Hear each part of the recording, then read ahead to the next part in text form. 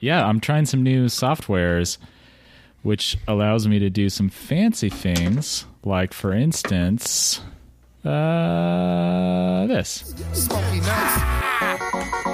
Do you hear that?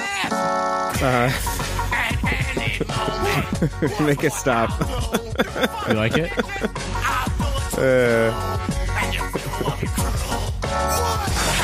How you like me now? It depends. Am I supposed to hear trumpets? There it is. You mean trombones, you Philistine? Whoops. Whoop, whoop, whoop, whoop. Whoop, whoop, whoop, whoop. Whoop, whoop, whoop, whoop. Whoop, whoop, whoop, whoop. Whoop, whoop, whoop, whoop.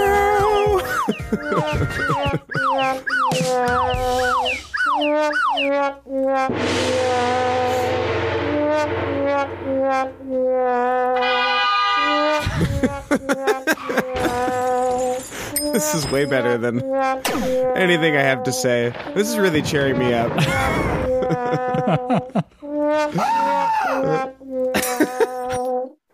I'm so excited to have these sound effects at my fingertips. It'll save me so much time. I don't have anything that I want you to play. Not on this album. Not on this album.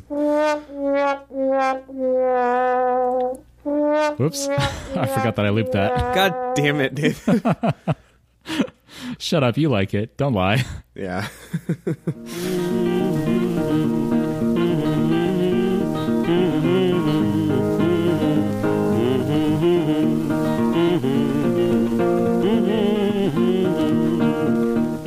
Welcome to Think Outside the Box Set. Pow! It's a podcast. And that podcast is about learning to appreciate an artist's back catalog.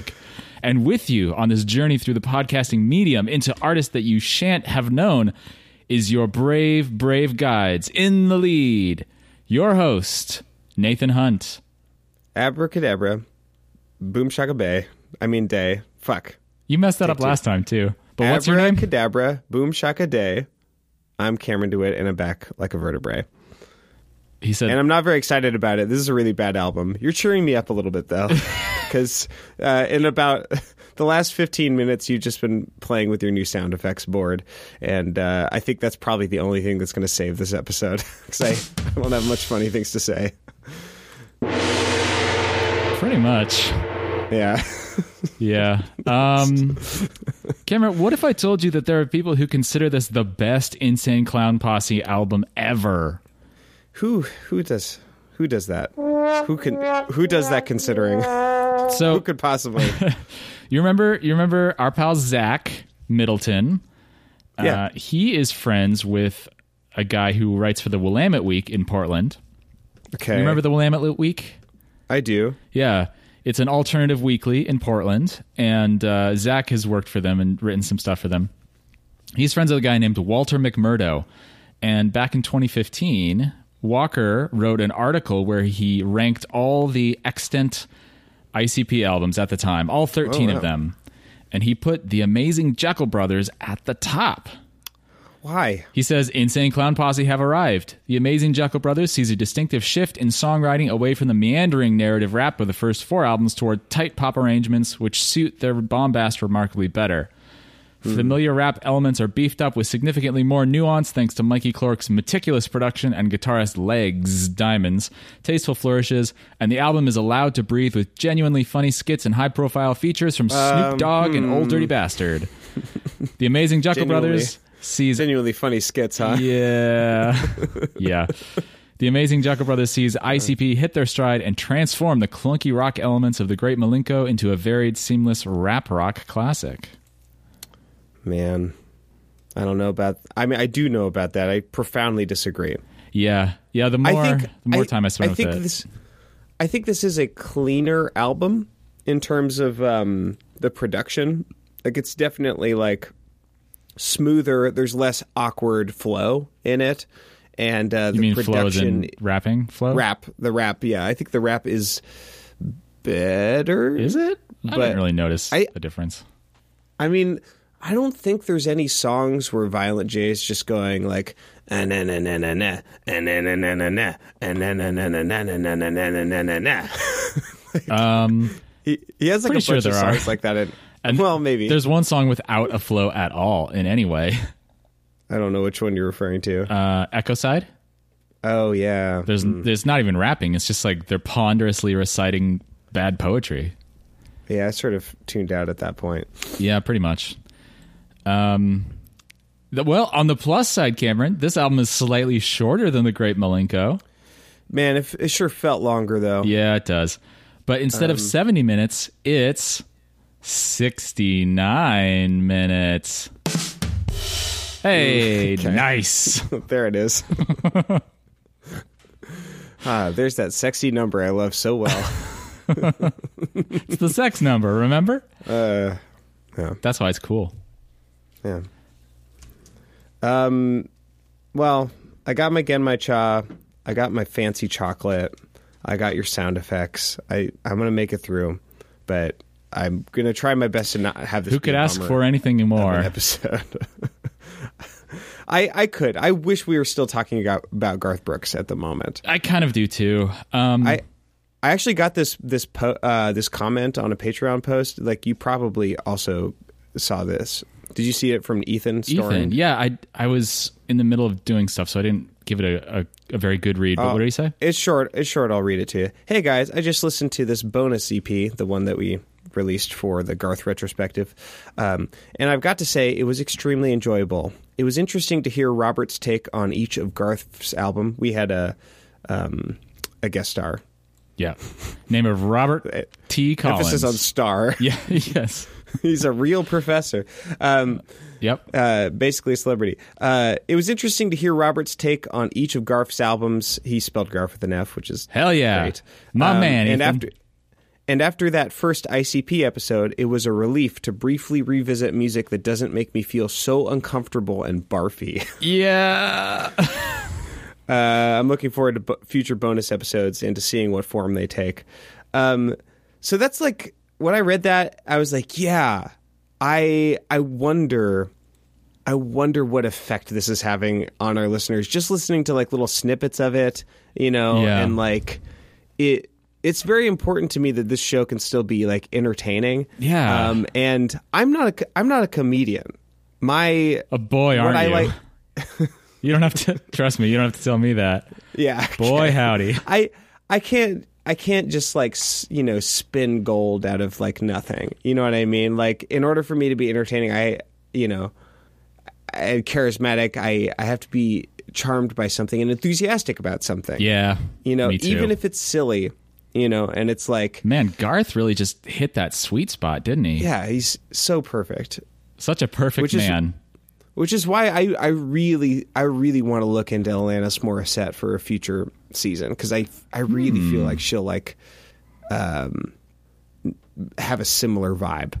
But yeah, so far ICB has been a really interesting experiment. But I'm feeling very cautious after listening to this episode, and hesitant about continuing. I don't know if I can take another blow like this. Yeah, man. Do you really think it's that much worse than their first album or parts of the second album? Well, okay. So overall, there's a lot of the like rap rock in this. Like, it really leaned into it. Yeah. And a lot of the production, just like the quality of the music, it may have been put together better, but I really disliked the aesthetic. I thought it was really queasy and like kind of dark and moody in a way that wasn't fun. It was unpleasant, yeah. It was unpleasant. And that's saying something for... Yeah, it was less like sort of a goofy dark carnival and more of a like just dreary dark carnival. Yeah, and I was reading about like this, I guess in 1998, Violent J, this is like right before they recorded this album. Yeah. Violent J like had a panic attack during a performance. On stage, yeah. On stage, and like had to be carried off and was like hospitalized. And that's when he cut off his dreads, actually. He had these long, greasy, stringy dreads. Both of them did. And Jay cut his off on stage during his panic attack. Yeah. I just like wonder. It feels like they're not in a good place. Yeah. Right now. You know, like they're having a bad time. There's a lot of really angry songs that aren't funny, and don't feel self-righteous. I mean, sorry, they don't feel like they're righteous anger. Yeah. You know? It's funny you bring that up because Wikipedia says that Violent J recalled the period as an angry era for the group after the Great Malenko due to all of the... What are you doing? Is this really loud? It is. I don't know if it's getting picked up ultra loud on your non-Skype mic. But well, don't mind me. Okay. Well, I guess I'll cut Eating it chocolate. I need this.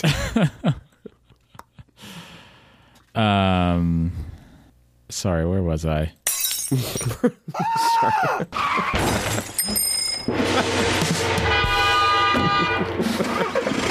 Cameron, you're making a lot of noise eating that chocolate.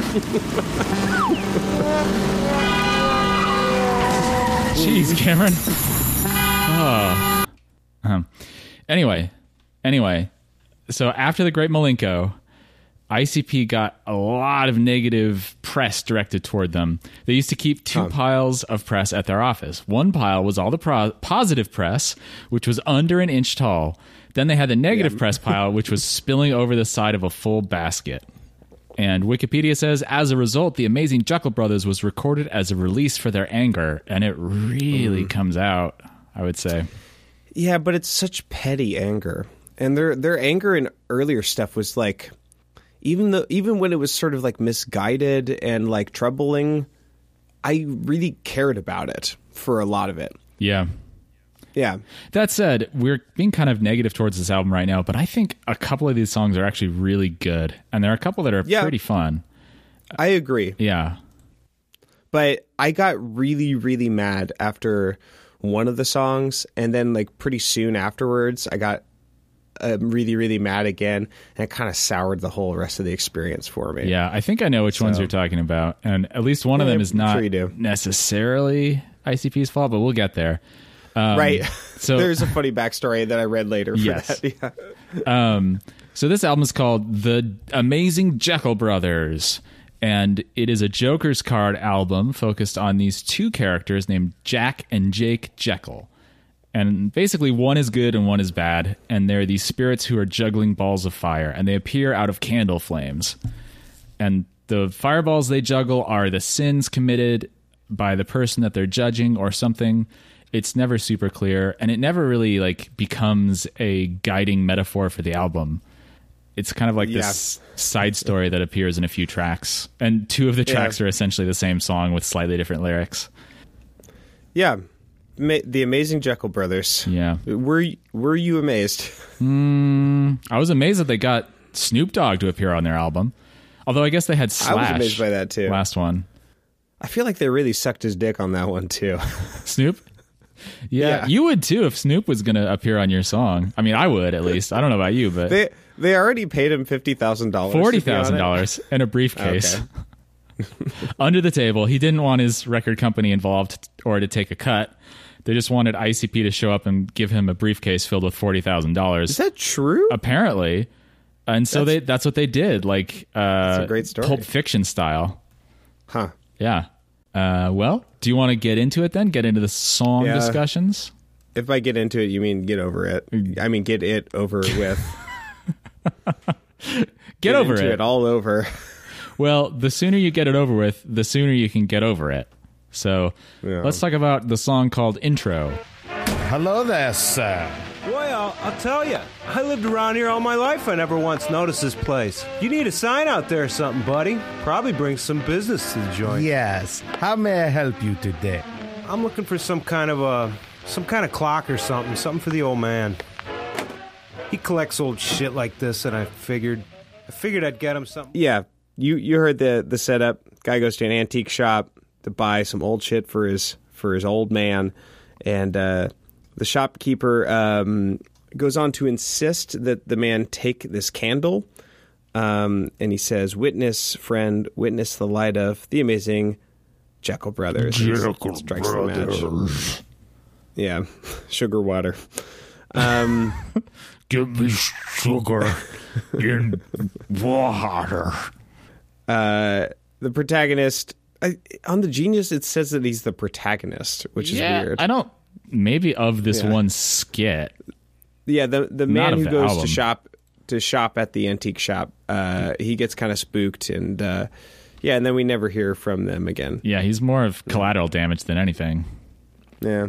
Yeah, I don't really have much to say about it. And that's the whole thing. Yeah, I mean, the insinuation is that he lights the match, and then appearing in the candle flame are the Jekyll brothers. Right. Which is okay. I mean, it's a pretty short thing. It's just basically a setup for the next song, which is called Jake Jekyll. Meet one half of the juggling duo. That is your soul I'm talking about. Jake Jekyll. Jack, throw another J, catch one more.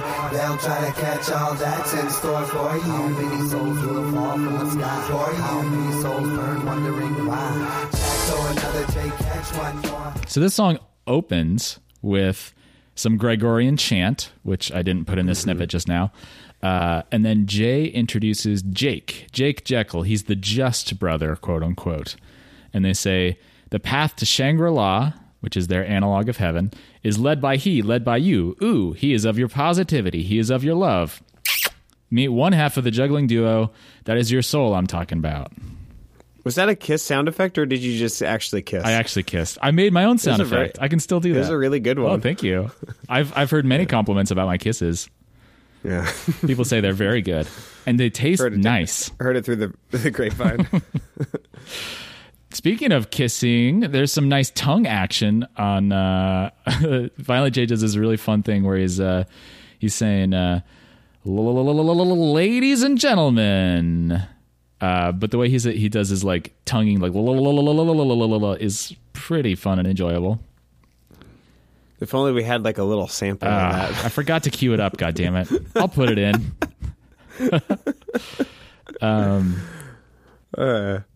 No, well, we'll just cut it in after this. Okay. Silence, and then.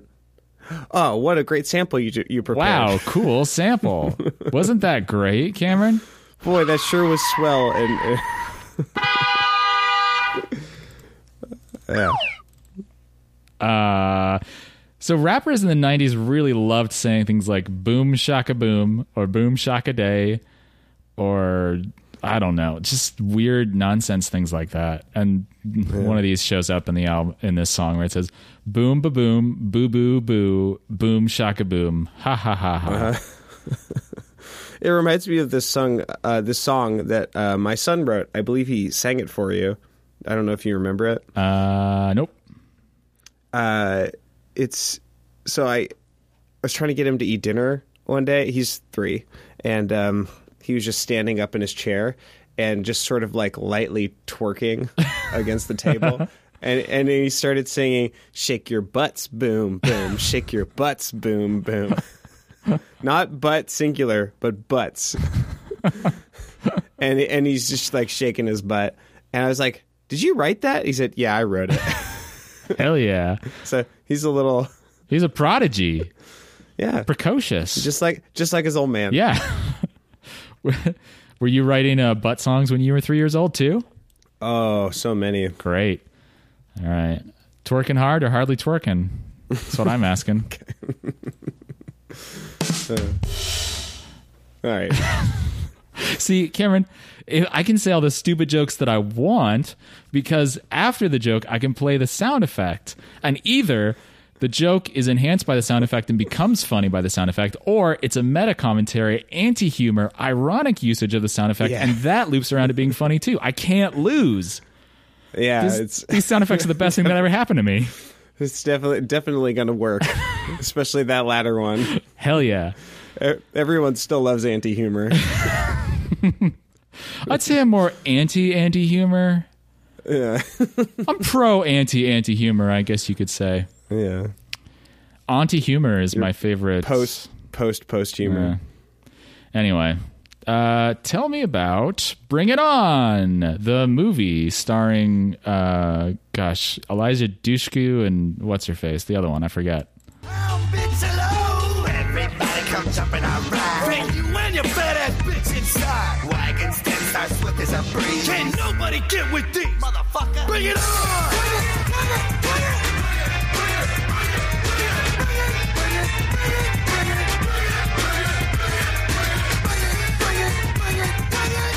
So this is Welcome to the Dark Carnival song. It's basically just a bragging song. It's just like a, hey, this is what we do and we do it really well kind of thing. And it's pretty catchy.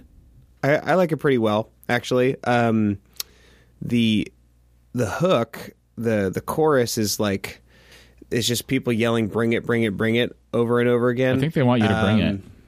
I think they do. And there's this like really anxious, sort of frenetic, chromatic organ work. Yeah. And I think it's like pretty effective. And I think it kind of sets up the like, hey, this is like a really aggressive album vibe. Yeah. Pretty well. Yeah. So. Yeah. Violent J, Shaggy, serial killers with style, fashions of the 2000s and beyond. And beyond. The 3000s. Yeah. The next millennium of ICP. Or next millennium, I guess. Okay. What do you think this is? What do you think this means? Jekyll drop ball, Shangri-La dies. So that's a little moment. Yeah, that's a distillation of what the Jekyll brothers means. One of them's good and one of them's bad, and I think the bad one is throwing fireballs to the other one, and if the good one catches them and keeps juggling them, the person that they're judging can go to Shangri-La. But if the good one... Wait, hold up. Where are you getting all this bullshit? It's like, it's on Wikipedia, it's in their liner notes or something. It's definitely not in the text of any of these songs. All right, okay. Yeah. I mean, that's their MO this entire time. Like they're Joker's cards. They have these sort of loosely defined concepts that have extremely specific fleshing out on their liner notes. Right. Much more than appears in the songs. I feel like this one is their least defined. Like they follow up with it the least. Especially because there's supposedly so much like backstory and mechanics involved of these flame genie spirits from candles tossing fireballs at each other while they're judging someone's soul. It's like there's a lot going on, and it's the least explained in the lyrics of the songs. Yeah. We'll explore more when we do our bonus episode where we play the ICP role-playing game that actually does exist. Yes, it does. Oh, man. That's going to be a hell of a thing. If we don't give up on ICP before then. Yeah. We'll see. Yeah. That'll be our reward, our Shangri-La. Yeah. Boy, will it ever. I'm not a big fan of the verses. It's Jay and 2Dope trading lines back and forth, which I like that. That's all right. But they're just it's all the same. They're all the same rhythm again. It's another one of these songs where it's like da da da da da da da da da da da da da da. It's just like every line is in the same cadence. It's monotonous. Yeah. It's not fun to listen to. Although the chorus I do like, that call and response, bring it, bring it, bring it, bring it, and then the response, bring it, bring it, bring it, bring it. What do you think about this? Shag's 2Dope, serial killer, axe murder boy, wig cap peeler. I can wear a filler jacket and look fresh. I pimp it like David Koresh was. Well, it's an awkward line break enjambment. That's one thing. Yeah. I'm not really sure how to take that. I mean, I acknowledge the reference, but the branch Davidians, the branch or Dravidians, Dravidians, I think is how it's pronounced. I mean, what do you think? How are we supposed to take that? I don't remember what they did. Were they some sort of cult? They were the Waco standoff, right? Oh, right. Isn't there a movie coming out about that? I think there's a movie coming out. I don't know. Seems exploitative. Yeah. Here's a line. People think I got bombs in my locker. Teacher tried to open it up. I'm a socker. That's a very like innocuous 1950s way of describing punching someone. Yeah. There's a weird hate of musical instruments. Fuck your drum kit, xylophone and cello. I'm a wicked clown, bitch. Hello. Yeah, what? I'm pretty sure they've used all of those instruments on their songs.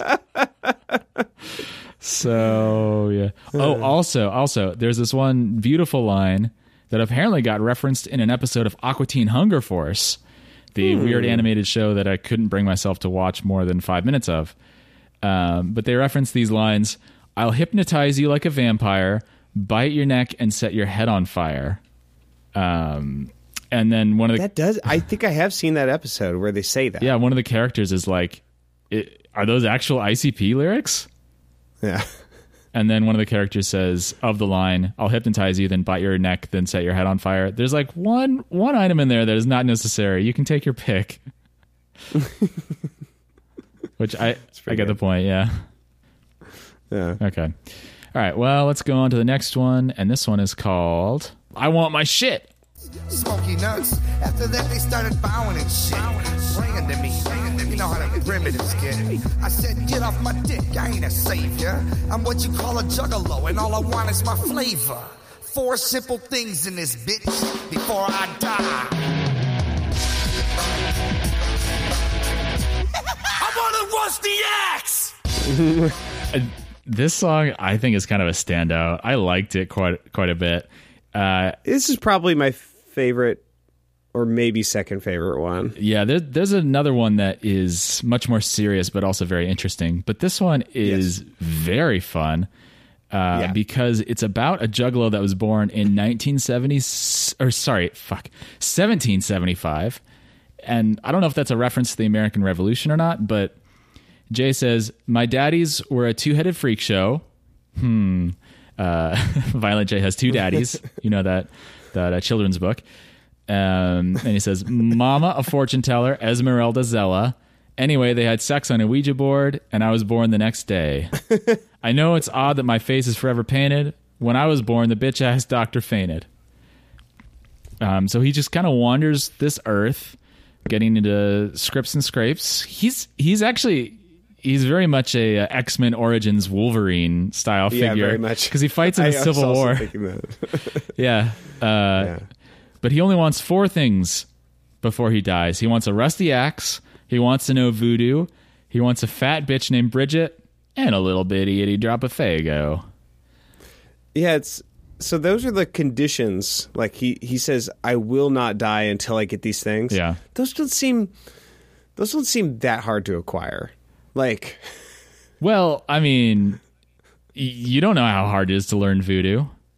that's true. Yeah. And maybe if but 300 years. if that's the only way he can die, I would studiously avoid any fat bitches named Bridget. I would get the hell away from Faygo, and I would never learn how to do voodoo. And I would keep my axes highly polished to a mirror finish with no rust at all, because rust never sleeps, Cameron. I don't know if you know this.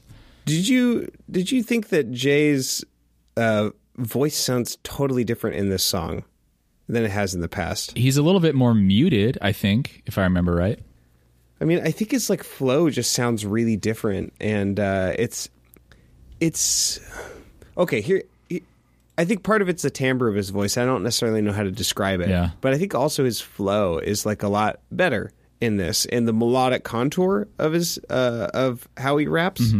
Not just the rhythm, but the contour. But the rhythm is a lot more relaxed. Yeah. Like usually he contrives and like is exactly on the beat, and then when he can't fit the words in, he'll just sort of force them in. But this feels like it's got this like really laid back. Yeah, flow. he's laid back. He's got his mind on his Faygo and his Faygo on his mind. Yeah. Yeah, I think that's a lot of the reason why I really liked this song. There's a lot of other reasons to like this one. It's also really funny because Jay is telling tall tales the entire time, like Paul Bunyan or something. Shaggy even calls him on it when Jay claims to have fought in the Civil War using a MAC-10, which is like a submachine gun invented in the 1960s. Yeah. It's another one of those like those interactions where they're like calling each other on something, and that is great. Man, they didn't even have that shit back then. And Violent J's like, how are you just going to come in my shit? How are you just going to come in my shit? Is it great? Ew. I did not need that mental image. Yeah.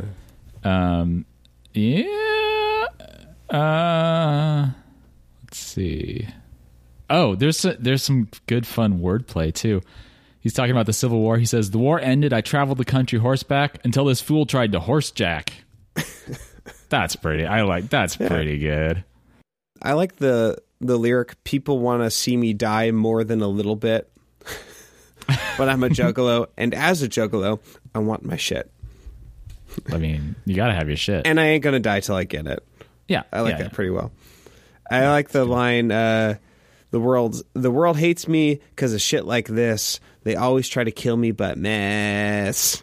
It's pretty good. And he basically plays the dozens on himself. He says, and I told you my neck can stretch for miles. I look like something from the X-Files. Mm-hmm. Yeah. And then at the end, I said, Fago, fuck Mountain Dew. Fuck Mountain Dew. That's a sentiment we can all get behind. Yeah. Yeah. Speaking of things we can all get behind, let's move on to the next song, which is called Bitches.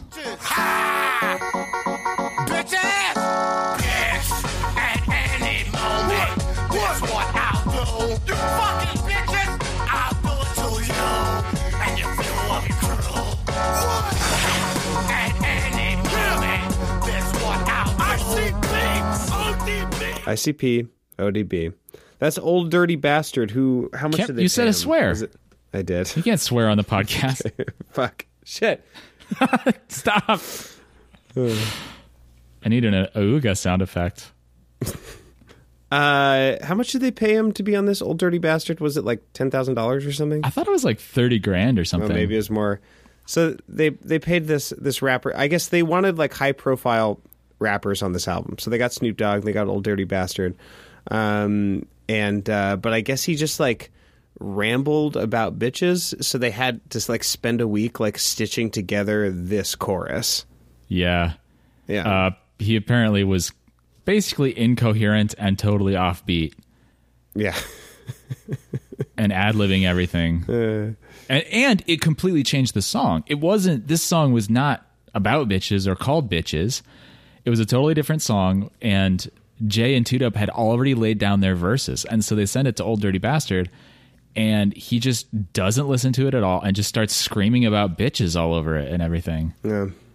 And so ICP goes and rewrites it and decides that they're just going to go along with what Old Dirty Bastard did. Interesting. Yeah. Well, fuck this song. Basically, this is a song about killing women who are unfaithful to you, which has been, has been referenced.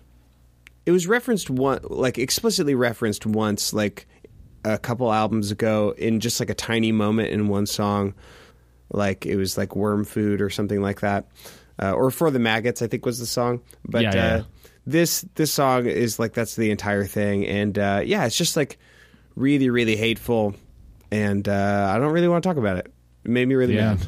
So yeah, there's this undercurrent in a lot of ICP songs that is rarely expressed so explicitly, but there's a lot of kind of background concepts in their music of antipathy toward women and possessive machismo.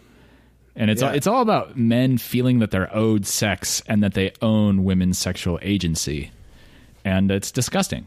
Yeah, and it's very much in the sort of flavor of I bring this up all the time on the show, but like the friend zone. Yeah. Like, this idea that like, hey, I was really good to you, and I was like different than other guys, but you preferred these bad men instead of me, even though I'm better. Mm-hmm. And so I hate you, and I think you're dumb. That's like, and also the like, kind of nerd misogyny or like outsider misogyny of like, I'm not like an alpha male.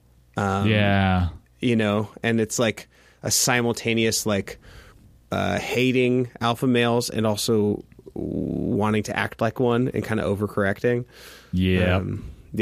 So it's like, it just reeks. It just smells bad. It's like a very like, wow, you're not very self-aware. You don't realize like how fucked up your attitude is. I read this like article after hearing the song in hopes to like get cheered up a little bit. And it didn't really work, but it was this like Broadly article about Juggalette feminists, and it seems like maybe they have kind of a rough time, and like they aren't really respected.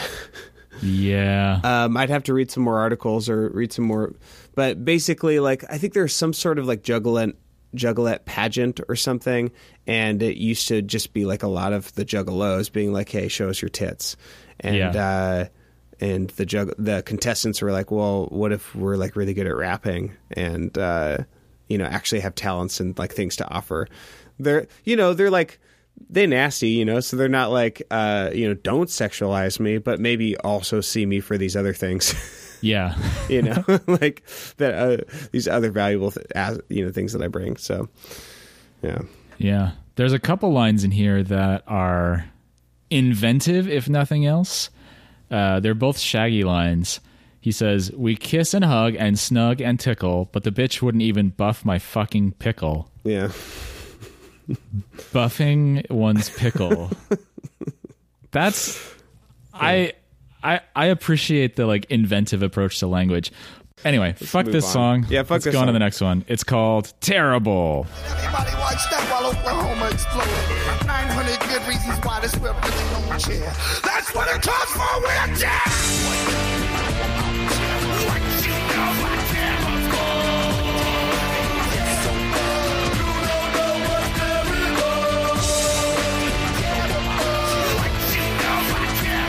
This one has pretty much zero humor.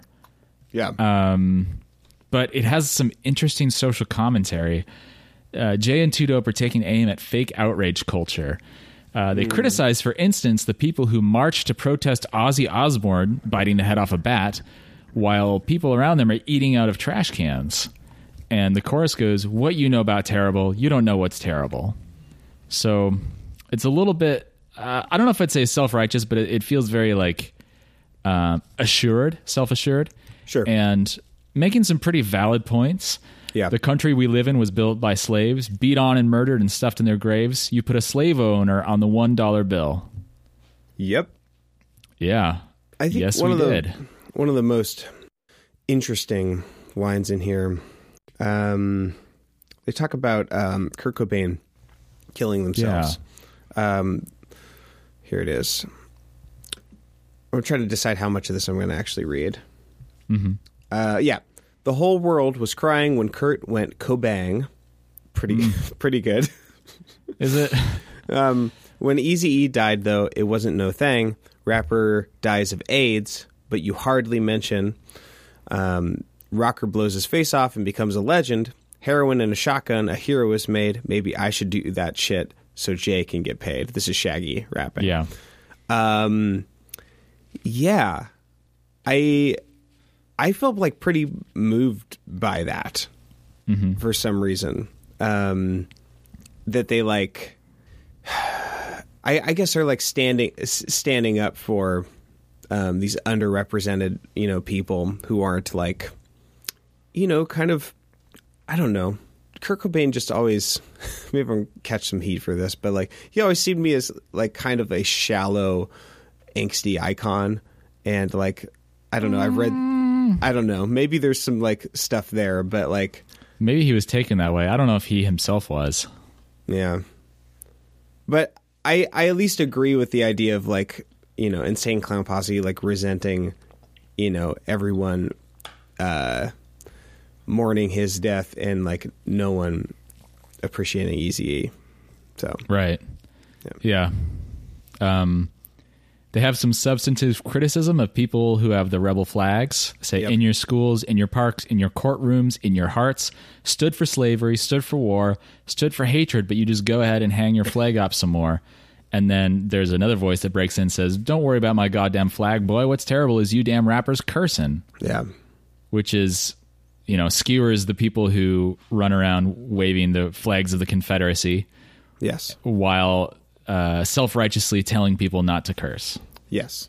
which is cursing is obviously much less worse than going to war to defend the right to own people. Nah, cussing's bad, man. Okay. There's some stuff that they talk about, like the first thing is Nancy Kerrigan, who was it Tanya Harding had like someone like break her legs or something. So they mentioned that, which is, that does suck. Yeah.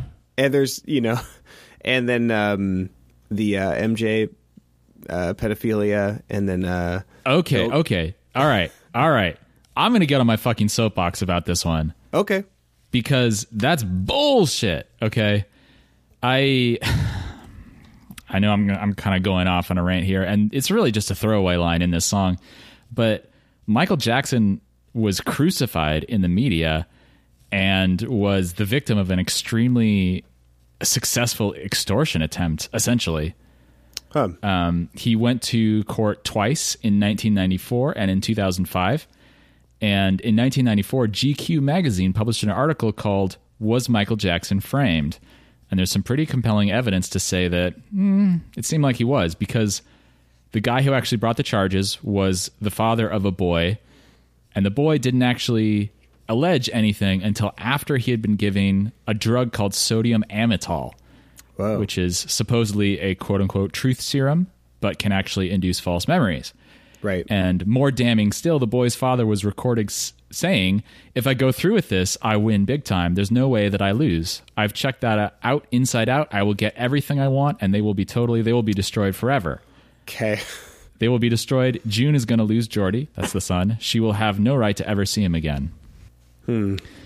And I'm definitely not an expert in what I mean, I don't know if I can say for certain, but what I've read, it just seems like dude was crucified and taken apart so thoroughly and so successfully for extortion, really. And he had some weird ideas, and he kind of was an odd guy who kind of acted like a child and almost was a child in a certain way. Yeah. He was a survivor of some really awful abuse from his father, and people who survive abuse often end up in what's called repetition compulsion, where they try to reenact what happened but make it okay. Right. So it doesn't really surprise me that he would hang out with kids. Right. And I don't think I've seen like any actual credible evidence that there was anything sexual going on between him and the kids. He was just like had his childhood stolen from him, and maybe was, I never heard that. Yeah, that's interesting in the in the age of Me Too, and like I do like, it's funny because right now there's like a lot of men on social media and a lot of women too saying like, this is really dangerous, like this is going to go too far, and like defending some men who are just like really obviously guilty. Yeah. So it's like, I get the concept of like, well, yeah, sometimes people are falsely accused of stuff. I understand that. But yeah, it's a tricky needle to thread. Yes. Yes, it is. Anyway, soapbox put away. How about we talk about the next song, a light-hearted little number called I Stab People. Little kids, I don't give a fuck. I stabbed the fat guy in the butt. What? I met Pete Rose and stabbed him twice in his nipples. Violent J, I stab people. Maybe somebody can help me.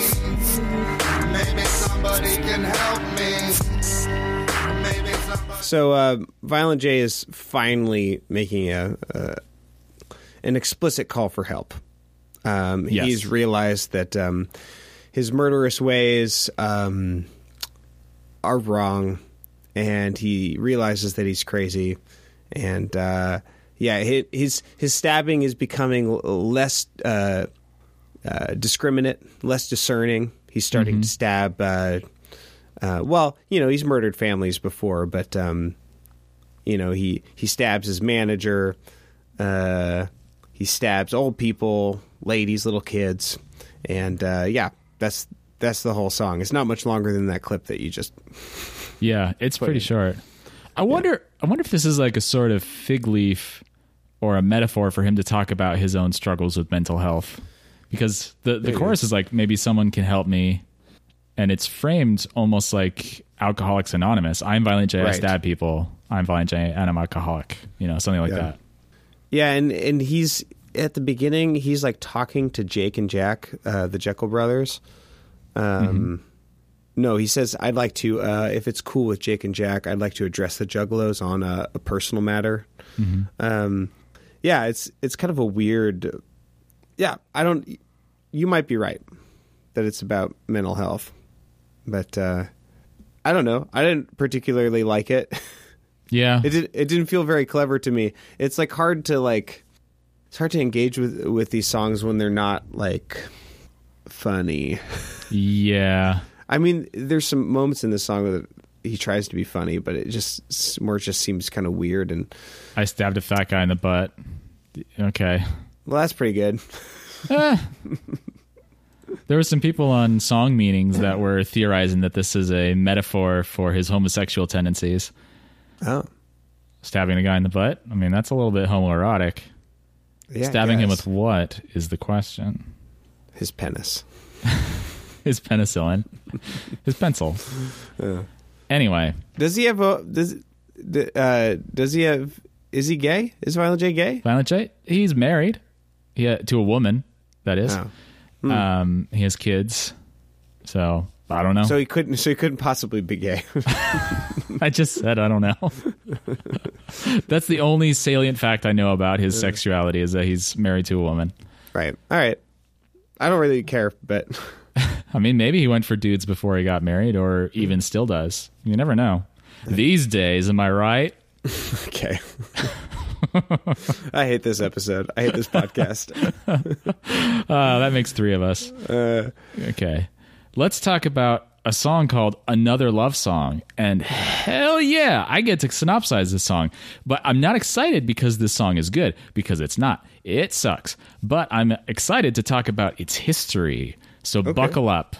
Here's Another Love Song. Have babies falling all out your ass, but thinking about that, I feel I'd rather kill you, 'cause I got you in my car and you ain't going nowhere, bitch, you dead. I'd rather cut that neck in half. I'd rather choke out that bitch ass. I'd rather chop and never stop, because you fuck my homie. I'd rather cut. So let's take a tour back in our time machine to the magical far-off land of 1965, a year in which Bob Dylan wrote a song called It's All Over Now, Baby Blue, on his album Bringing It All Back Home. And it goes a little something like this. Like a fire in the sun. Look out, the saints are coming through, and it's all over now, baby blue. The following year, in 1966, a band from Belfast called Them, which included a young man named Van Morrison, recorded a cover version of that song that changed the original up a little bit, adding some electric piano and a distinctive bass line. And it goes like this. You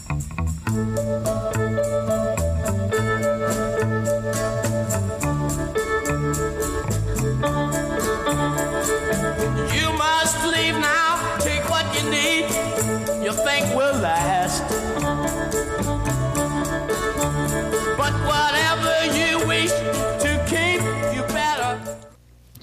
Fast forward 30 years later, a musician named Beck sampled the cover. Yeah, we're getting there. A musician named Beck sampled the cover version done by Them that we just heard and used it as the backing track for his song Jackass from the album Odelay. And I think he adds some extra instruments that he plays or some of his musicians plays, but it goes like this.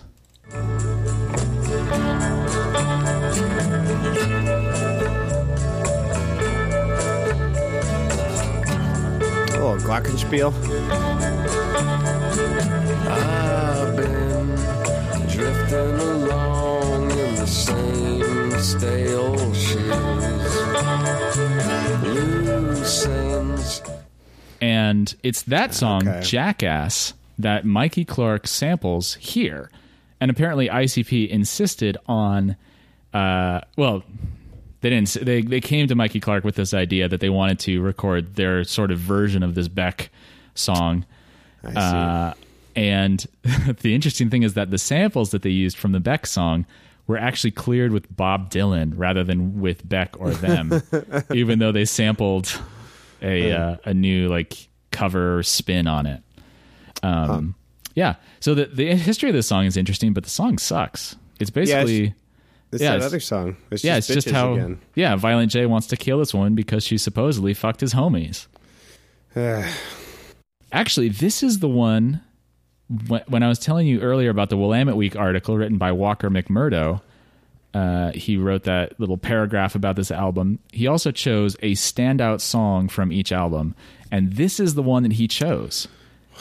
This is the one he likes the most. He thinks is a standout. He says, this is a hilarious take on Sheryl Crow and Alanis Morissette style alt pop, which I really, really disagree with. Yeah, I don't have anything interesting to say. This is definitely like my, least or second least favorite song. I don't have a lot of jokes to make about it. That is an interesting history behind it. Yeah. But it kind of makes me like, I don't know. I think they think it's like, I think they think it's funny. Yeah. You know, yeah. I think they think they're being clever, but I think they're just being like teenage boys. Yeah. And I hate teenage boys. They're the worst. I have to deal with them all the time at work. You know? Like, I don't have any energy for that right now. There's only fucking tired of it. There's only one good line on this whole song, and when he says, "I could love you and treat you with class and have babies falling all out your ass," which is reveals a pretty interesting understanding of female anatomy. Well, Juggalette anatomy. Oh, sorry, Juggalette anatomy. Juggalettes are not female? They poop the babies. Oh, no wonder. Okay, well, enough of that dumb, horrible, bad song. Let's talk about a song called Everybody Rise. Big festivals, we never sell out with you bitch ass hoes. Everybody jumps to the Juggalo sound. Fuck out of here, you ain't down with the clown. Everybody raised on the east side. Everybody raised on the west side. Everybody raised on the north side. South side. Everybody raised on the east. Rap rock. Yep. Yeah. Gotta love it. Nope. You have to. I said so. Basically, Jay and Two Dope, they just like spew a lot of hate at Beck, which is weird. After they use his music, at Gene Simmons and Lollapalooza, and so like they say that they're never going to sell out, to Lollapalooza, which is funny because they got hired to play at Woodstock '99, which is a very like notorious concert for being really shitty, for a lot of reasons. But some people are like, you guys sold out by like agreeing to do Woodstock '99, and Violent J's response was like, no, Woodstock '99 sold out for hiring us. No, didn't sell out. The opposite is sold out. Makes no sense. They said like, Woodstock '99 didn't make us change anything, and like we really respect them for having us just come and be ourselves, which, whatever. Yeah. But so they like they're just like, they call out racists in the music industry and Korn. They call Korn faggots, I think, at some point. Yeah. What is it's that? Apparently a reference to a Korn song, according to the Genius. Yeah, gross. So, I don't know. Michael Eisner can suck my dick. He's a great... He was the CEO of Disney. Yeah. From the 80s, I think, until the early aughts. So they're still sore about what happened, I guess. Their soreness is all over this record. Yeah. Fuck skin color, everybody's blue. I'm assuming they're referring to the fact that they and their fan base are all dead. Maybe they're sad, or maybe they've just been spraying blue Faygo everywhere. Yeah, maybe. They got the Faygo blues, real bad. I should find one of my American Primitive guitarist like friends and have them write a song called Faygo Blues. That'd be great. I'd put it in the episode. Yeah. Okay. Good to know. Yeah. Do I have any notes about the arrangement? Yeah. So there's like a bunch of like muted guitar picking and kind of just like obnoxious shouting during the choruses. Yeah. Yeah. And the choruses is just like everybody raised on the east side, rise, and it's raised with a Z. I can't tell if that is intentional and wordplay, or if it's just kind of a mistake on the Genius. If it was intentional, it's like kind of cool. Yeah, that's interesting. But like, I feel like this chorus is not earned.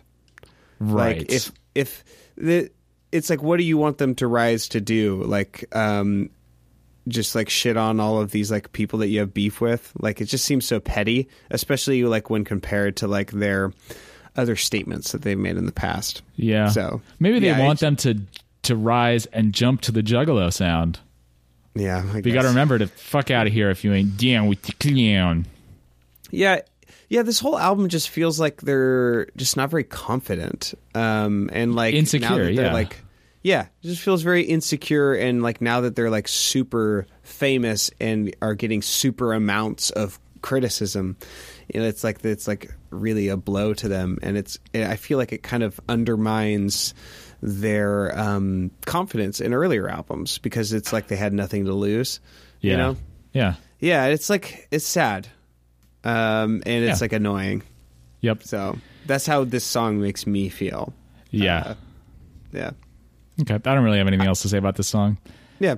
Let's go on to the next one. It's called Play With Me. But instead you toss me in the box, leave me to rot away, hoping you'll pick me again someday.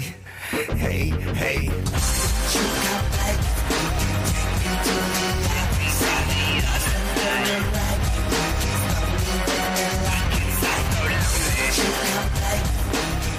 Someone poisoned the water hole. There's a snake in my boots. So I'm not the only one who thought of Toy Story. No. This song is basically Toy Story 2. There's that subplot where Jessie the cowgirl is abandoned and sings a sad song about being left in a box for years, and that's basically what this song is. Yeah. It's about a toy that is left behind in a toy box, which might be a callback to the song Toy Box from the Riddle Box album. All right. And then it ends with some vague thing about how the toy will play with its owner. Oh no, after 7 years, with this sort of like vague menace. And it's really unclear if what this song is trying to do. If it's just kind of a straightforward song from the perspective of a toy who is sad that it's left alone, or it could be like a metaphor for sort of friend zone entitlement. Yeah, it feels like bitches again. It could be sort of an indictment of consumer culture. There's like the lines from Shaggy Two Dope where it's he says, "Boys and girls, fuck that old crusty shit. Come down and get your brand new shiny, slimy, atomic shithead." Right. Yeah. It could be, but yeah, it feels like there's so many references to like him getting cheated on or left for like other men. You mean throughout the rest of this album? Throughout the rest of this album. Because not on this song. Yeah, not on this one. So, yeah. Yeah, it's pretty unclear. Yeah. As a side note, I can't see or hear the phrase "play with me" without thinking of Griffin McElroy anymore. Play with me. Play with me in my playhouse. Yeah. It's very good. I'm just going to rip off. Dude, we can just like make this show a collage of just various my brother, and me sound samples. Yeah. That is a good show. It's really good that they don't have to talk about Insane Clown Posse all the time. Yeah. Just when they want. Just when they want to, yeah. Yeah. Okay.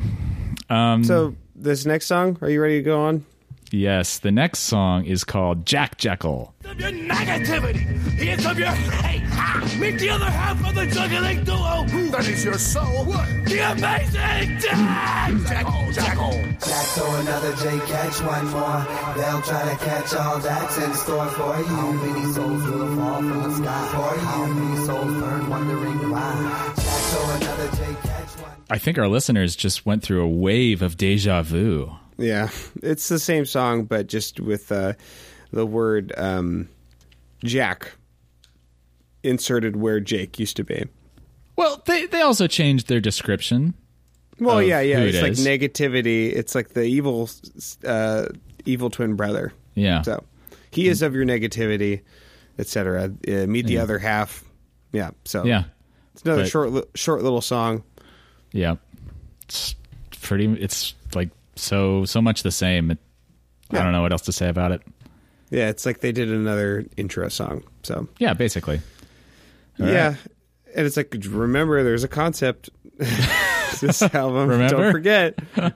Don't forget. High Yeah. concept lore building. Yeah. Yeah. Oof.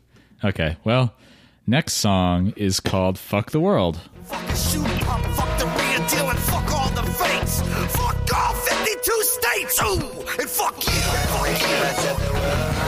Say fuck the world, fuck the world. Fuck them all, fuck them all. Say fuck the world. So Fuck the World. That's it. That's the entire song. It's in the title. That's all that there is to this song, with a few specifics of people that they specifically say fuck you to. And it's this very adolescent rage song, speaking of teenage boys, which is very disappointing because ICP has had so many interesting things to say about ethics and spirituality or religion and valid criticisms of society and people's hypocrisy. But and then it's just like, here it is where it's just like, fuck you too, fuck you and you, fuck all 52 states, which is like one of the only jokes in the song. There's a lot of jokes in this song. Well, I meant Fuck chickens, jokes, fuck ducks. I meant jokes that actually work. Anyway, Jay has it covered because he says, don't bother trying to analyze these rhymes. In this song, I say fuck 93 times. Yeah. So I guess we don't have to talk about that it. super fun cuss song from Limp Bizkit. So fun. Such a fun band. That's the word I think of when I think of Limp Bizkit. There's some homophobia question mark in this song. Fuck the rainforest. Fuck a Forrest Gump, which that's a sentiment I can get along with. Like, fuck Forrest Gump. Then he says, you probably like it in the rump. Right. So... Well, duh. It's great. Okay. Don't knock it till you tried it. There is a really funny Genius annotation on the line. He says, fuck rulers, kings and queens, and gold jewelers. Fuck wine coolers. And the Genius annotation says, ICP might have had a deep hatred for wine coolers back in 1999, but I think this line was written because coolers rhymes with jewelers from the last line. Aw, thanks, Genius. I didn't mind this song. I thought it was kind of funny. Like, What? Just like, yeah, I thought he was just like, hey, I'm grumpy, and I thought it was like kind of self-aware. And I kind of appreciated it in the context. He's like, oh, I'm so grumpy. It's like the point of this song. Yeah. But then at the end, it ends, he says, and fuck Violent J. And then there's this gunshot sound effect. Yeah. So he commits suicide or something, but doesn't really commit to it or follow up on that in any way. I actually got kind of mad when he said fuck Dionne Warwick, because Dionne Warwick is like amazing. Well, of course she is, yeah. Say a Little Prayer is way better than any song they'll ever sing. Yeah, obviously. Yeah. Dionne Warwick's amazing. They also say fuck the Beastie Boys and the Dalai Lama. Oh, did you hear this? That's a weird juxtaposition. Did Yeah. you hear the story about I did. about that line? Yeah. Well, maybe you can synopsize it instead of me. Because you don't I'll want to just mess it up. So there was a photo shoot for publicity. I'm summarizing the geniuses right now. They hired a PR firm called Nasty Little Man, and they were on a photo shoot, and apparently Nasty Little Man had the Beastie Boys as clients, and so they came up to ICP and was like, yo man, you need to change this lyric where you said fuck the Beastie Boys. And Violent J was super angry and grumpy about his grumpy song because he was still had a bad taste in his mouth from the last album where Disney forced him to change lyrics on The Great Malenko. And so Nasty Little Man said, they're not just clients, man, they're personal friends. And the Beastie Boys had told them to make ICP change the lyric. Wow. And so Violent J got so angry that he fired Nasty Little Man and made them leave the photo shoot immediately. So lots of drama surrounding this album. Violent J just needs to be a little less violent on his insides. Yeah, he needs to be Peaceful J. Yeah, I feel like he's Placid J. He's being violent for his own sake instead of like he's missing the point of the Dark Carnival's violence. You know, he's not violent for a higher purpose, and I think he really suffers for that. Yeah, you would be the expert, not him. Yeah. You want to tell me about probably one of the more enjoyable, if not the best songs on the album, which is called The Shaggy Show. Okay,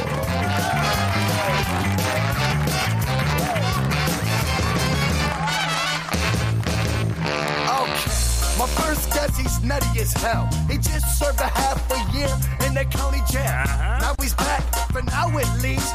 Hey, Violent J's in this bitch ass piece. What up, y'all? The Shaggy Show. Yep. Shaggy is a talk show host, and he it's a 6-minute song. And it's quite long. He starts with like this like comedic anecdote about how he almost gets run over by or he gets in a car accident with an old lady, and it's the old lady's fault. And then there's like a commercial break, and then Violent J comes on and talks about his panic attack and talks about getting out of jail and needing to have sex. And then there's another commercial break, and then Snoop Dogg appears, and he just sort of asks him, how do you feel about everyone stealing your flow? And Snoop Dogg, just sounds very calm about it, but does say, yes, everyone's trying to steal my flow. And I don't know if he's actually mad or not, or if it's just like his flow is just like inherently calm. It is I'm pretty sure it is inherently calm, so he can't be mad about people stealing his flow. I don't know. It's just like, I'm just gonna sing songy the whole time. I'm not mad, or am I? Who knows? Yeah. That sounded more like a bad Bob Dylan impression. Yeah. Hey, I'm Snoop Dogg. Very good. It's me, Snoop Dogg. It's a bird, it's a plane, it's the big dog, y'all fucking with the insane clowns. Get down, nigga, I represent the town.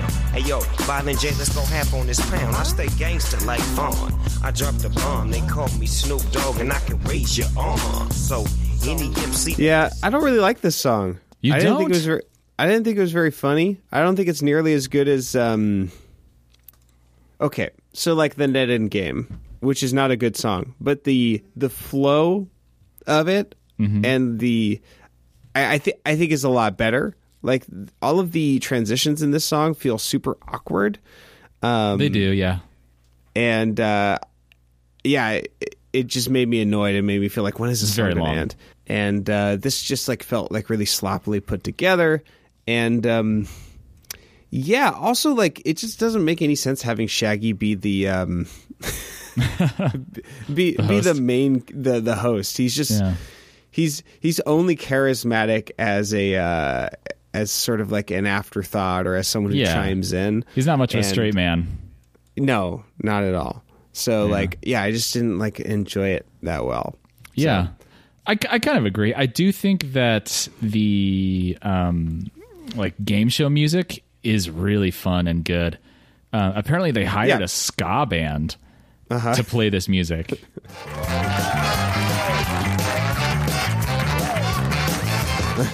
And I also really enjoyed the commercials. I think these are my favorite commercials. What? This is great. Listen to this beans one, this chili. I like my chili hot. As a matter of fact, I like my chili so goddamn hot that you can cook a hog's ass in a spoonful.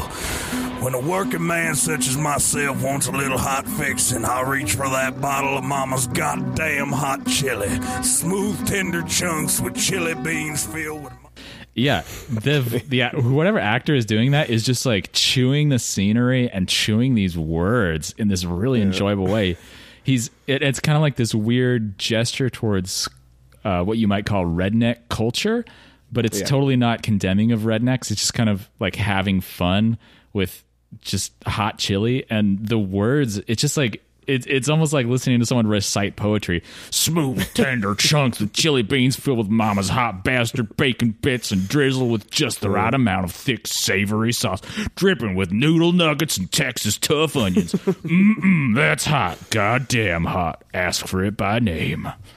So that's really enjoyable. I like that a lot. Was that a sample or was that you? What? Oh, shucks. Oh man. You do that a little blush. Too well. I just love my chili. Goddamn hot beans. You don't like cold chili? Hashtag bean life.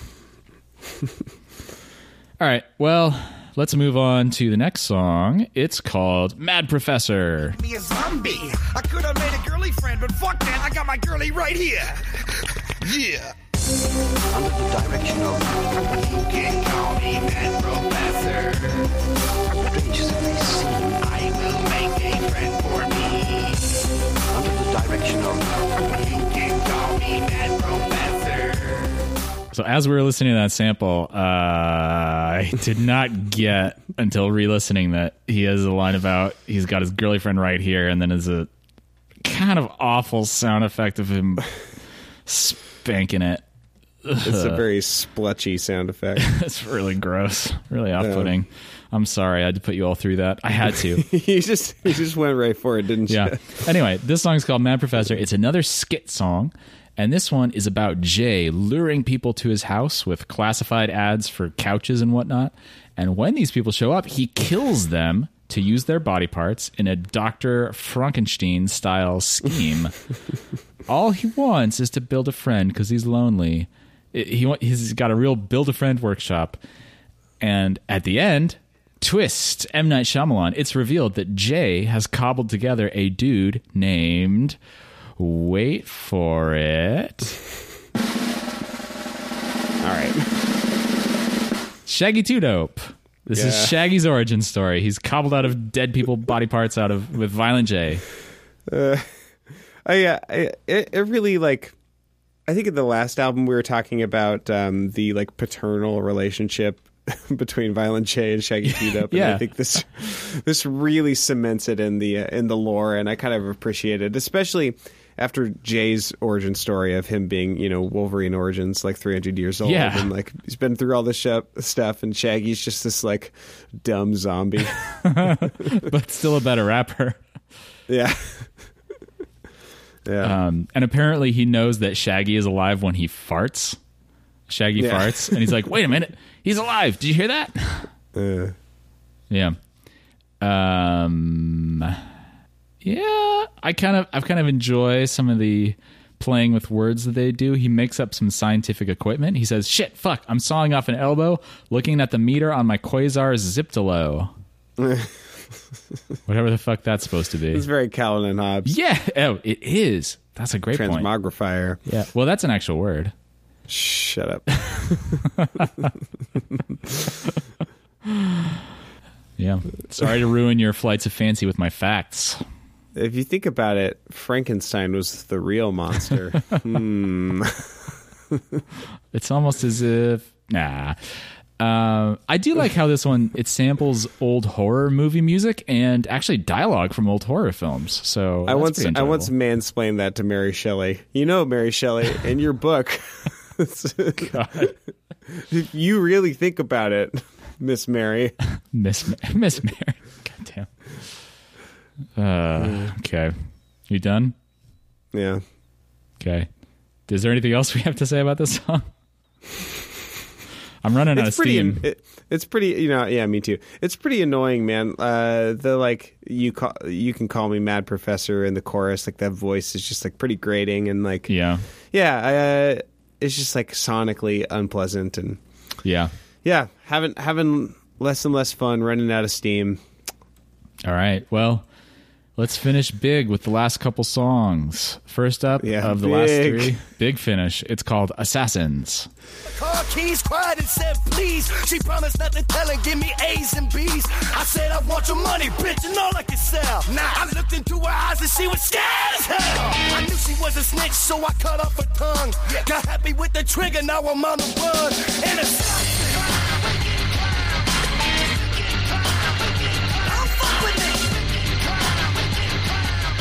And before you synopsize it, did you know this is a cover song? No. It's a song from 1990 by a band called Ghetto Boys, and I'll play you a clip of the original. They get in, you old fool. She offered her keys, cried and said please. She promised not to tell him, give me A's and B's. I said I want your money, grubber, and all I can sell. I looked into her eyes and she was scared as hell. I knew she was a snitch, I beat her down with my gun. Got happy with the trigger, now I'm on the run. And a ghetto boy, ghetto boy, ghetto boy, ghetto boy. Interesting. Yeah. Well, yeah, so this whole song is just about, like being violent against women. And the second verse, I don't know if this is in the original. Did you listen to the entire original? I don't know if I listened to all of it, but I looked at the lyrics. Is it the same? They changed the lyrics a lot, actually.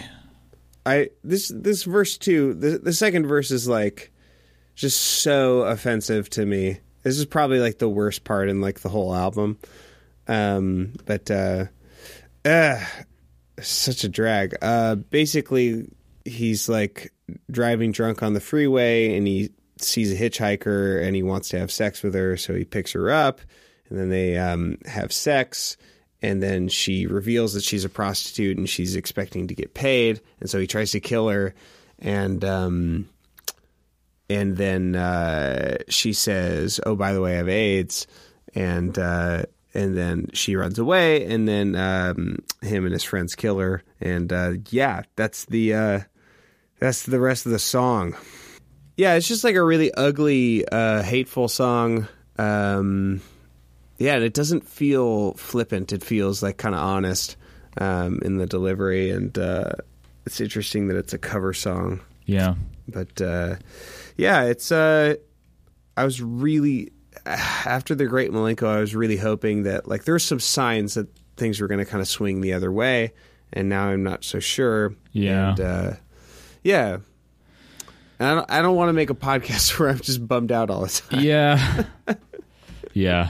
It really makes our bummed out moments with Garth seem like child's play.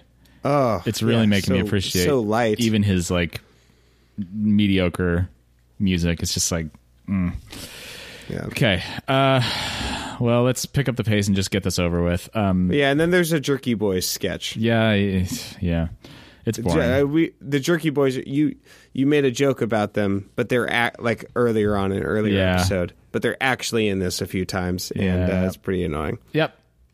And the second to last song is called Echo Side. Out the back entrance of hell, but with nowhere else to hide. It's just a tune resting in the echo side.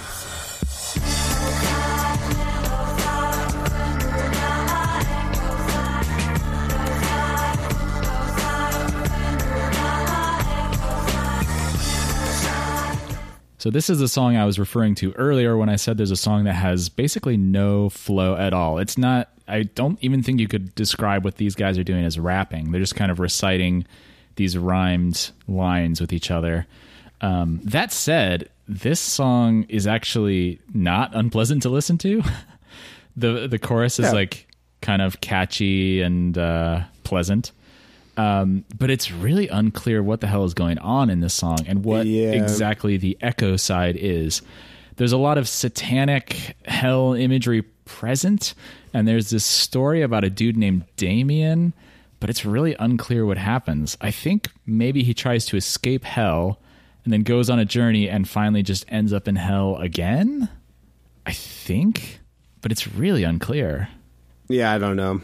So the examples of some of the bad poetry that they're saying is, Damien called for many hours, in puddles of blood he lay, tortured by everything he saw, yet wishing along the way.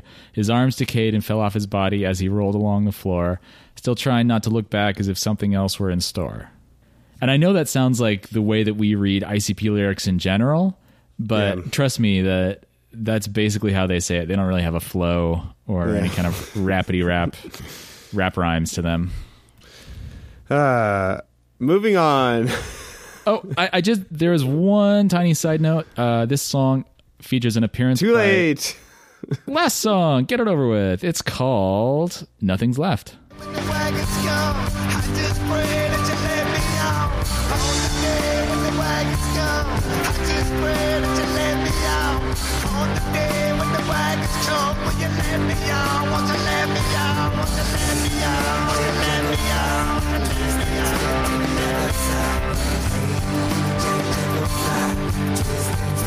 I tried so hard and got so far, but in the end, doesn't even matter.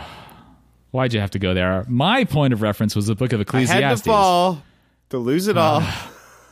There's nothing new under the sun. This is my scripture. Nor the race to the swift, nor the battle to the strong, but time and chance happen to them all. It's so unreal. Didn't look out below. Watch the time go right out the window. Trying to hold on, but you didn't even know. Wasted it all just to watch you go. Don't make me mute you or overlay various sound effects over you. But what if I keep everything inside, and even though I try, it all falls apart? That's me leaving. Okay, bye.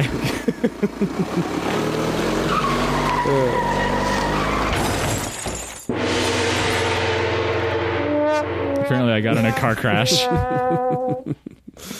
The band bus got in a car crash. Yeah. Oh, all of our gongs and trombones are ruined. Fuck your glockenspiel and cello. Yeah. There's like a capital H he in this. There's no planet that he ain't turned. Yeah. They talk about God in the capital way. Actually, that brings me up something from the last song, which you forced me along too quickly, because there are some in the chorus. There are backwards lines that Jay says. He says some lines and they flip the sound around, and that's part of the urban legend of turning rock singles backwards so you can hear satanic messages coming out of them. But what Jay is actually saying in the last song is, fuck the devil, fuck that shit, we believe in life legit. If you're hearing what we say, why you throw your soul away? And that powerful. Well, okay. You're being a hater, but this does add fuel to the fire of the ICP or secret Christians idea, which oh my God, I don't think we've talked about yet, but we'll get there. Oh my God. Okay. Yeah. I mean, I could kind of see that. Here's a line. There's no feat that no one can. I don't know if you got that lyric. It's F-E-A-T. Did I hear someone talk about our band? All right. The Fetals. That was the band that we used to play in when we were babies back in Liverpool. The Fetal Beatles. Damn straight. I used to play the umbilical cord. I stretched it tight and plucked it like a string. Can you just take my place on the podcast? Which one are you again? I just want to go to bed. I'm Cameron. Banjos. Old time music. I don't know. Do we have anything else to say about this song? No, dude. No. Okay, well, I'm just like so demoralized. I almost don't even want to go anywhere else, like the Amazon. There's nothing. Yeah. There's nothing on the Amazon to go to. Nothing interesting. I'm sorry. I feel like you were higher energy like before I started, and I just like really dragged you down. No, Cameron. Like when this album dragged us both down. It's like, have you ever been a lifeguard? No, I've been a death guard. Okay. Trying to make sure none of those fucking corpses come back from the dead. Watching over them with a stake. Yeah. It's just at every cemetery there's a death guard. Yes. With a gun. With silver bullets. It's just like a bunch of teenagers. It's just like on their phones. Yeah, basically. Letting a bunch of zombies come back to life. Negligence. But they talk about, like, you know, when you like try to save a drowning victim, they might kill you. Oh, Jesus, really? Yeah. I got explicit permission at Christian camp as a lifeguard to punch kids if they try to kill me. Oh, my God. You think that would go without saying? Self-defense. No, I got explicit permission at Twin Rocks Friends Camp to ask for it by name. Yeah. If I got explicit permission there to, if they're trying to bring you down while you're trying to save them, go ahead and just like back up and let them actually pass out and then save them. I don't know if that's legitimate lifeguarding or not. But would you say that you had a license to kill? Yeah, basically. I was mad with power. Oh, geez. Yeah, so there's nothing in the Amazon to go to. There are no geniuses of the genius for reasons explicated in the last episode. There's a few song meanies. This last song that we were just talking about, which is called Nothing's Left, a solo insect writes, "This is a great song. My mom even likes it," which kind of scares me. You know, my mom's actually kind of cool. Kind of a cool mom. Okay. Well, listener, my mom is not down with the clown yet. Yet. You've still got time to save her before so we can be together in Shangri-La. Save her eternal soul. Yeah. Okay. Sipping Faygo. So, listener, you can check us out online at boxset.website. That's the share this episode with your friends. I mean, if you want, if you're a masochist and you hate your friends and they're not really your friends and they're actually your enemies, you can email us at email@boxset.website or tweet us at ToteBSPodcast. One thing that would be really nice if you get a second is just write us a review on iTunes. You don't even have to write a review. Just, click on the star rating. That can really help us spread ourselves around, so to speak. Give us those stars. We're like Mario twins. Give them. We gotta give those stars. I like that you said Mario, East Coast style. And my boss says Mario Brothers. I love it makes that. You laugh every time. It makes sense from an etymological standpoint because it's the masculine form of Mary. Oh, yeah. That never occurred to me. Maria, Mario. And the Virgin Mario. The Virgin Mario. Stay out! I got my nuts. Offensive Italian stereotype of voice. Okay. The other thing you could do to support us is share this show, spread the word, tell people about it, get those listener numbers up, especially if you live in North Dakota, Arkansas, or Montana.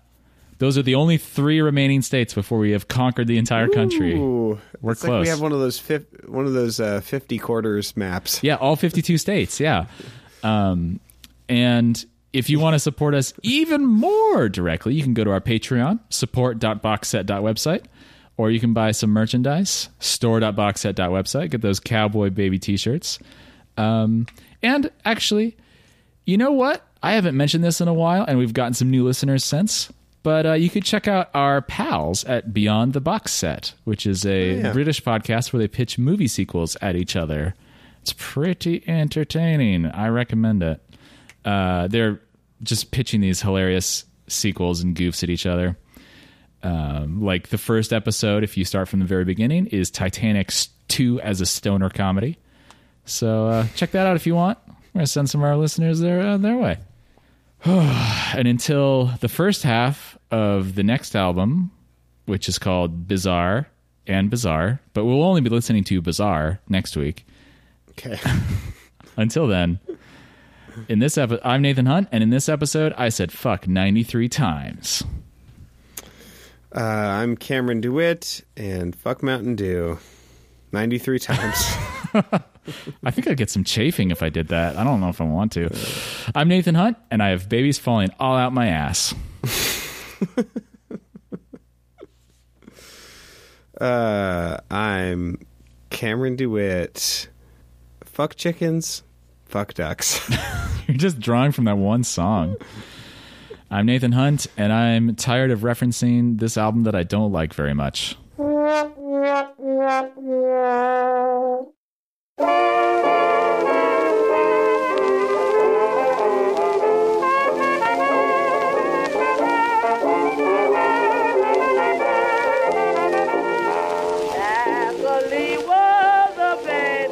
Say something. Something in the way. On my way. He moves. On my way. Send me on my way. Send me on my way. Send me on my way. That's what they say about the young. Pink pajamas with penguins on the bottom.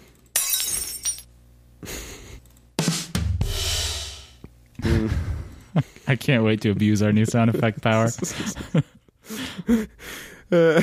Anytime like you just stop talking for a second, or like if I'm like saying something serious, I'm just gonna know that you're like scrolling through.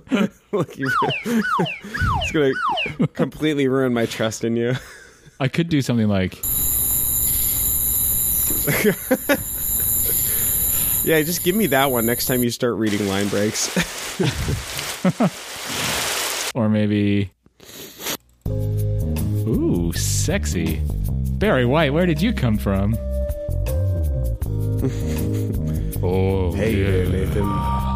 You ready to listen to some ICP? Let's listen to some ICP, girl. Oh, yeah. Okay. It's a common misconception that Barry White actually sings low. He doesn't sing that low. He doesn't? No, he just has a super resonant voice. But he sings in like a mid-baritone range. I'm sure he can sing low, but he just has he's like a guitar with the bass knob turned all the way up. You know what I mean? As opposed to knob? A bass guitar.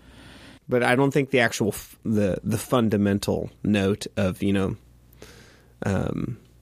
he's singing, I don't think is actually that low. Okay. Most of the time.